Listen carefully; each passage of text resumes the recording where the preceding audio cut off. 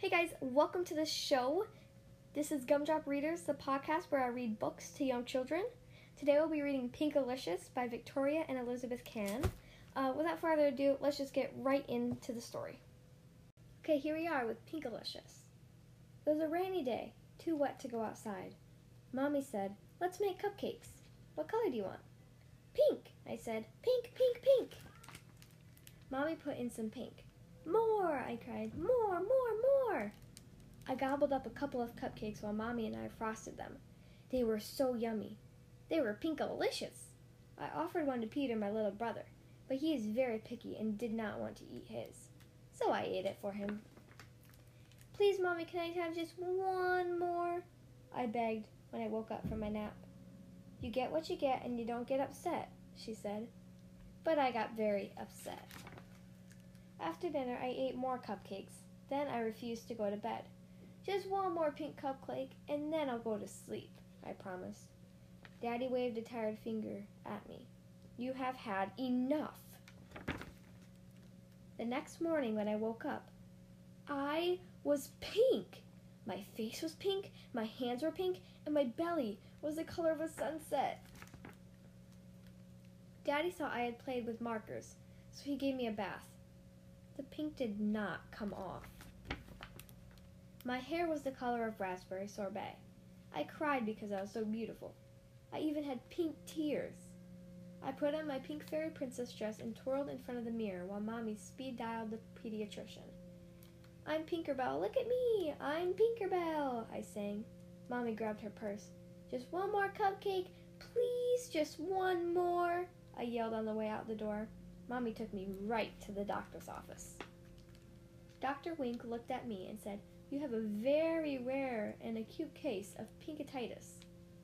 I guess that's not the worst thing that could happen. Just call me Pinkerella." Then Dr. Wink said, "For the next week, no more pink cupcakes, no more pink bubblegum, or no more pink cotton candy.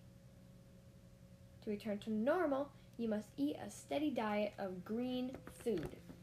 Yuck! On the way home, we stopped at the playground. My friend Allison was there, but she didn't see me because I blended in with all the pink flowers. When I waved to Allison, a bumblebee landed on my nose. "Buzz off! I'm not a flower," I scolded the bee. Soon, I was surrounded by bees, butterflies, and birds. "Mommy," I cried, "please take me home." When we left the playground, I asked Mommy if I could eat another pink cupcake when we got home. "Don't you remember what the doctor told you? No more cupcakes." Peter tugged at my pigtails. "I wish I were pink like you," he said. He was green with envy. That night, I pretended to eat my dinner of mushy, dark green vegetables. After everyone went to sleep, I sneaked into the kitchen, climbed onto a chair, and reached on my tippy toes to the top of the refrigerator where Mommy had hidden the cupcakes. I took just one more pink cupcake and ate it. Then I licked the pink cupcake wrapper clean. When I woke up in the morning, I felt different. I ran to the mirror and peered at my reflection. I was a deeper pink than I had ever seen. In fact, I was no longer pink. I was red! "Oh no, not red!" I screamed. I did not want to be red. I should not have eaten that pink cupcake last night. I wanted to be myself again. I knew what I had to do. I opened the refrigerator, held my nose, and squeezed a bottle of icky green relish onto my tongue. I ate pickles and spinach and olives and okra.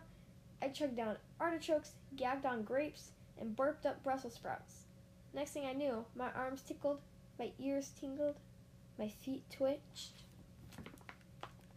I was no longer red. I was no longer pink.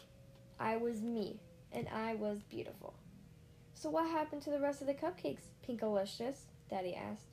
Just then, Peter ran in and yelled, "Pinkaboo!" So, that was Pinkalicious. That was a pretty good book. It kind of teaches you a lesson. Don't eat too many cupcakes, and definitely don't sneak any cupcakes. Well, that was Pinkalicious by Victoria and Elizabeth Cann. That was a pretty good story with a good moral in it, not to eat too many sweets for one, and also don't secretly eat anything. Always have a supervised adult. Anyways, thank you guys so much for listening to the show. If you want to contact me, you can at gumdropreaders@gmail.com, which is capital GUMDROP, capital READERS @gmail.com. So you can check that out if you want to send in any book suggestions, any books you want me to read on the show, any topics you want me to discuss, any of that kind of stuff, or just to say hi. So I will see you next time. Thank you for listening to the show.